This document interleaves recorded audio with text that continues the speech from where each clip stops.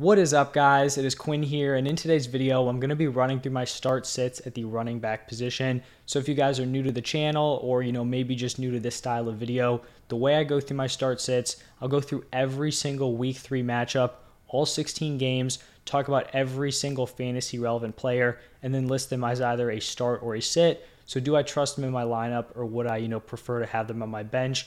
And then this video is typically geared more towards like 10, 12 team leagues, your normal league settings. And then I'm going to try in this video to dig a little bit deeper on some of the close calls. Obviously, like when you're asking me, oh, am I starting Saquon Barkley? I don't need to give you a whole spiel on why Saquon Barkley should be a starter. But on some of the more fringe guys, I will try to dive a little bit more deeper, break into some workloads, snap counts, all of that stuff. While you guys are watching, if you do enjoy the content, do me a huge favor, hit that like button and subscribe to the channel. And if you guys have any fantasy questions, this could be start sits, this could be waiver wire, this could be trade advice. If you guys drop those down below in the comment section, I'll respond back to every single person. But let's jump into the Thursday night game where we have the Steelers taking on the Browns.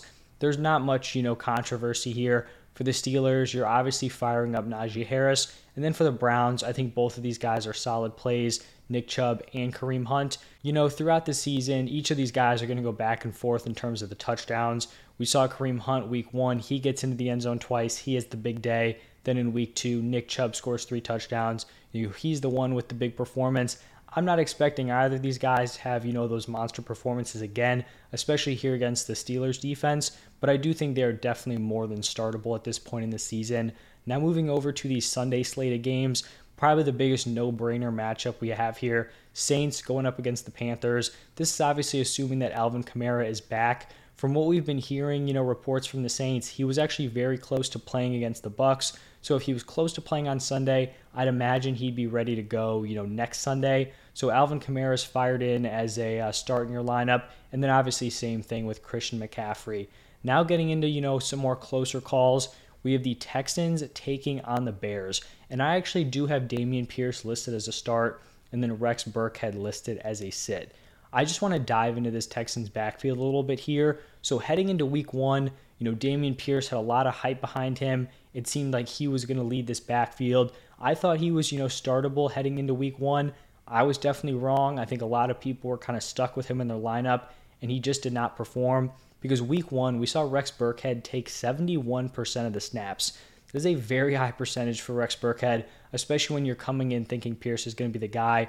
Burkhead also had 14 rush attempts and 8 targets. So he led the team in rush attempts and significantly out-targeted Dameon Pierce.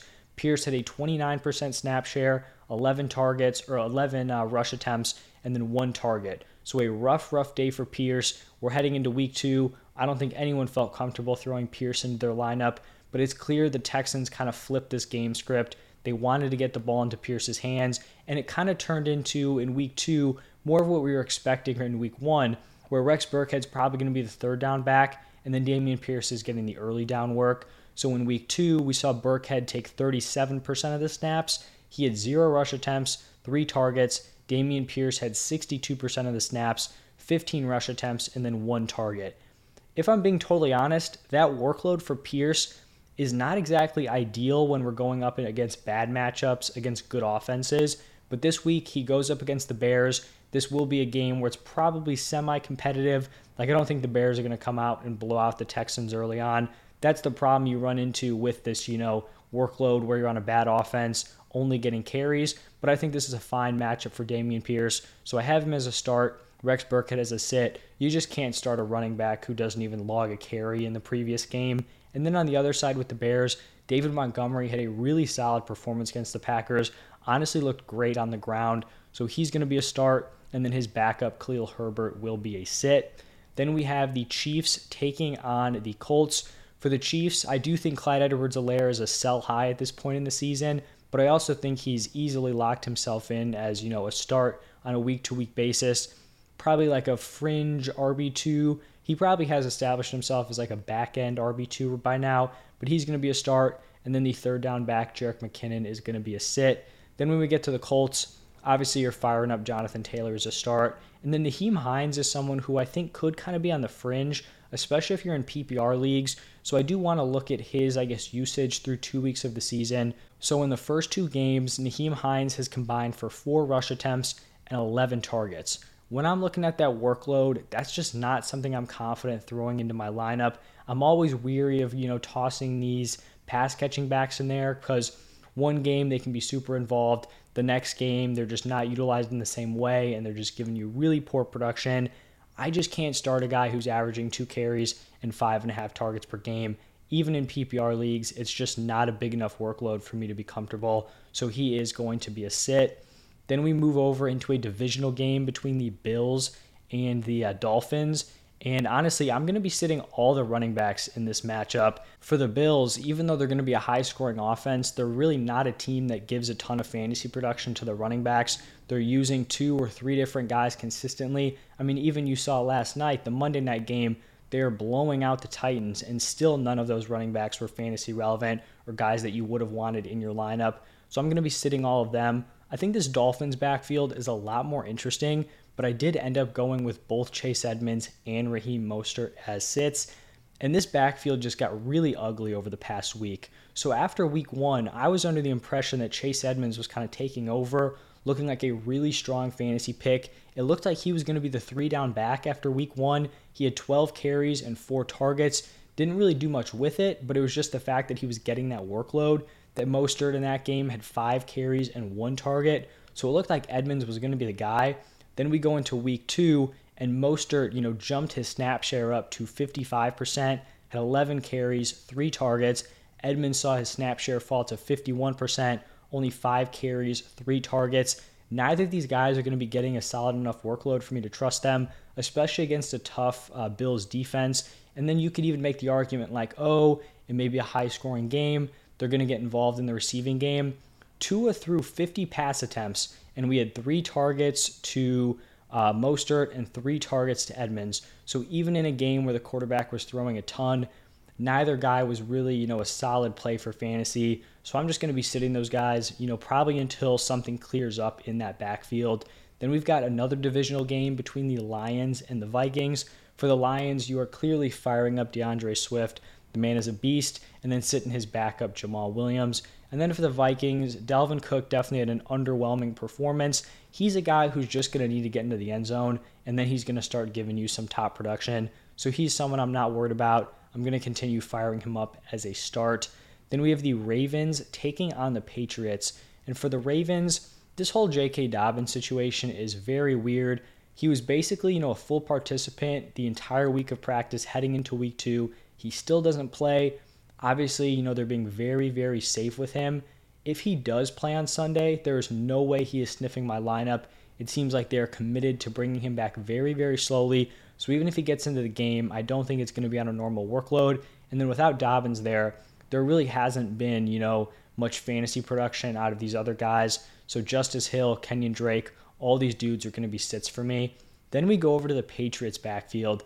And, per usual, it is incredibly tough to navigate. I ended up actually going with both of these guys as starts, albeit they're both, very, very fringe options. I wouldn't love it, but I do think they're starting caliber this week, and I do want to look into their usage from week 2. So when you're just looking at the fantasy numbers, the points each guy put up, it looked like Harris kind of established himself as the number 1 option. He had 15 carries, 71 yards, 2 targets, and then he got the touchdown on the ground. Ramondre Stevenson saw 9 carries for 47 yards and 2 targets. So Damian Harris, 6 more carries, equal number of targets. Harris gets the touchdown. It looks like he's kind of set himself up as the number 1. But this is some info from Dwayne McFarland on Twitter. He's a great Twitter follow, posts a ton of great stats, basically right after the games are over. So definitely check him out. But he had a post where he talked about how Ramondre saw 62% of the snaps in the game. He had 58% of the routes, at the running back position. He had 57% of the long down and distance work. And then he had 100% of the 2-minute drill offense. So what that is telling me is that Ramondre Stevenson is taking over that Ty Montgomery role. He's going to have more opportunities. It just was kind of a game where it didn't necessarily shake out. I don't think this is going to be a thing where Damian Harris is consistently outproducing him. I think Ramondre definitely has the higher ceiling, given the fact that he's going to be involved on more passing downs It just didn't necessarily translate here in week 2. So I think both of these guys can be startable. They're obviously not, super strong options. You're not loving firing them up as your running back 2 or your flex play, but I do think they're startable. Moving over to the Bengals taking on the Jets. For the Bengals, you're firing up Joe Mixon. Dude has been a workhorse so far this season. I don't believe he's found the end zone yet, but just like I talked about with Dalvin Cook, a guy that I haven't talked about yet, but Leonard Fournette, these guys have the workloads there. Once they start scoring touchdowns, then their value is just going to skyrocket. On the other side with the Jets, I have both Michael Carter and Breece Hall listed as sits. This backfield is getting really, really gross. We kind of assumed it was going to be a 50-50 between Carter and Hall early on. That's basically what it's been. Week 2, we actually saw Carter take 61% of the snaps, Hall at only 27%. The gross part was that Ty Johnson came in and had 19% of the snaps, saw a lot of the third down work, and was targeted 3 times. It was already gross with a 50-50 between Carter and Hall. Now you have Ty Johnson sliding in here. Not a great sign. We did see both Carter and Hall have 7 carries. Carter was targeted 5 times to Hall's 1. As someone who was high on Breece Hall coming into the season, it's definitely not a pretty thing to see here. I do think he's been a solid performer in his opportunities, but at this point in the season, he's a guy where he's going to be giving you production back half. He's not a guy you want to be throwing into your lineup here in week 3.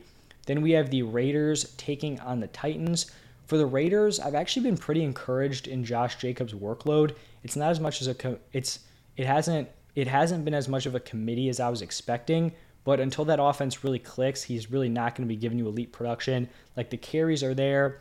Receiving work is probably just not going to be there, but they're also in a spot where they just haven't found a groove as an offense, which is what he needs, because he needs those touchdowns to kind of support just that work on the ground. But I still think he's startable. On the other side, Derrick Henry, really rough game against the Bills. Titans' offensive line just does not look great, but you're obviously still firing him up as a start in your lineup. I mean, he's Derrick Henry. Still has the potential to just put together some monster performances.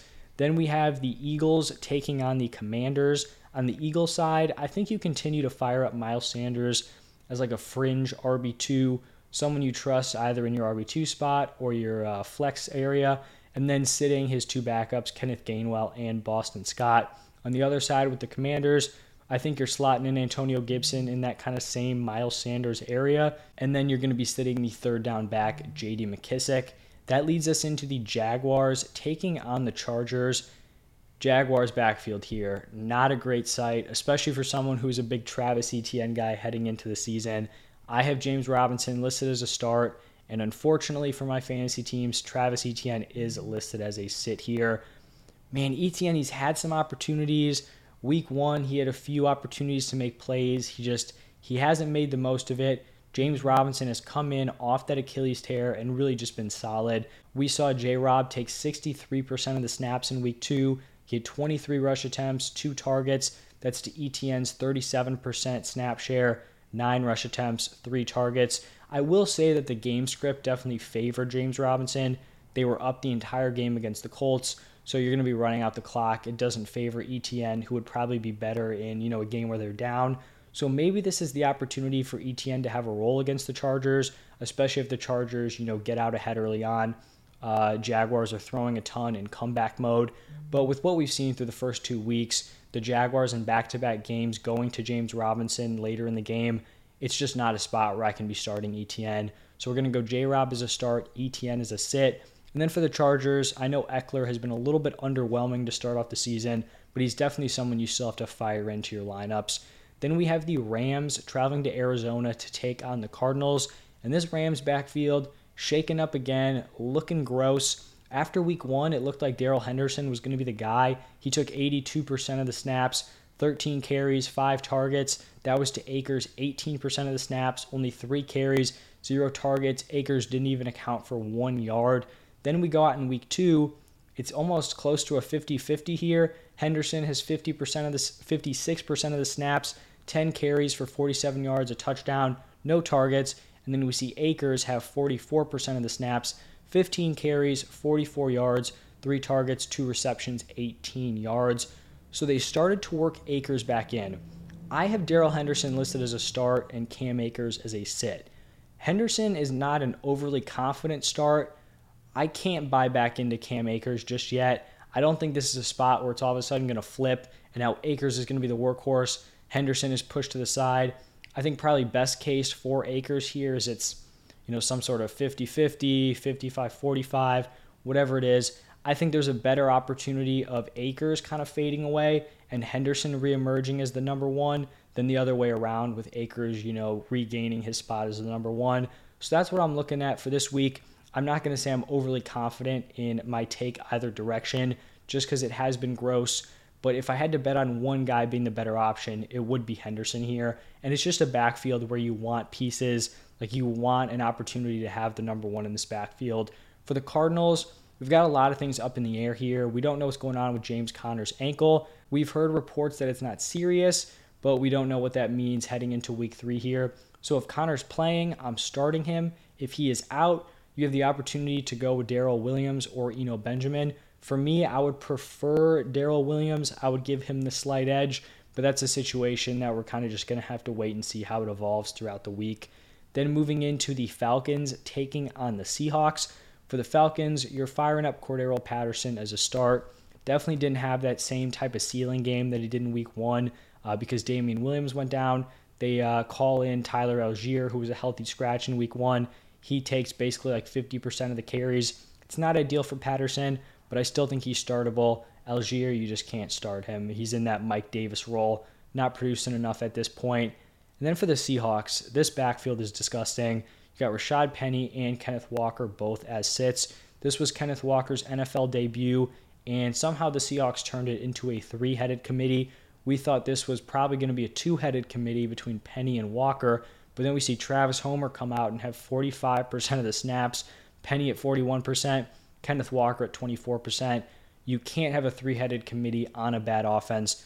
None of these players should even be sniffing close to your fantasy lineups, so they are all going to be sits. Then we have, a pretty no-brainer game here. Actually, a big-time matchup between the Packers and the Bucks. For the Packers, you're obviously firing up Aaron Jones as a start. Same thing with A.J. Dillon. I think he's a very solid mid-tier RB2. And then for the Bucs side, firing up Leonard Fournette. Dude has had a massive workload through 2 weeks. Then we have the 49ers taking on the Broncos in Sunday Night Football. For the 49ers, I think you can start Jeff Wilson. He was someone I was a little bit skeptical on starting heading into week 2, but I think the transition from Trey Lance going down with that ankle injury now to Jimmy G, I think that definitely helps out Jeff Wilson. It's one less person vulturing carries, one less person vulturing, work in the red zone on the goal line. So I do think you can go with Jeff Wilson and then sitting Jordan Mason. We found out Ty Davis Price, who I believe had 14 carries on Sunday, he suffered a high ankle sprain. So he's going to be out of the picture for like 4 to 6 weeks. So now Jordan Mason's going to be the number 2, not someone I'm interested in throwing into my lineup. On the other side with the Broncos, just like we've been doing all season long, I guess for 2 weeks, starting Javonte Williams, pretty confident there, and then sitting Melvin Gordon. This offense just hasn't been good enough to even consider throwing Gordon there, even in like a plus matchup, and this is really not a good matchup here against the 49ers. And then Monday Night Football, last game of the week, Cowboys taking on the Giants. I do have both Ezekiel Elliott and Tony Pollard listed as starts. Do I feel overly confident in either of those players? No, I definitely do not. Through 2 games, we have Zeke at 62% of the snaps, 25 carries, and 4 targets. We have Pollard at 48% of the snaps, 15 carries, 9 targets. So as expected, Zeke's getting more work on the ground. Pollard is getting more work through the air. At this point, Zeke has, drastically underperformed. He just needs to get into the end zone, and that's the tough part about Dak being out is that he kind of relies on those touchdowns since he's not going to have the elite receiving role, but without Dak, they're not going to be, in range to get as many touchdowns. So he's someone where he's definitely not like a shoo-in into your lineup anymore. Like if you have better options, I would not feel bad about sitting Ezekiel Elliott, but I do think he's in that like flex range where you could throw him in there. Same thing with Tony Pollard. And then to wrap it up with the Giants, obviously you're starting Saquon Barkley, a semi-down game in week 2. He'll bounce back. He's a stud, going to be one of the top running backs this season. So Saquon is a start. And that is going to wrap it up for my week 3 running back start sits. If you guys did enjoy the content, hit that like button, subscribe to the channel. I'll be posting the wide receivers today also, so go check those out if you haven't seen it already. And then yesterday I went through buy low players, sell high players, and then waiver wire targets. So go check out all that. Once again, thank you guys for stopping by, and I'll see you in the next one.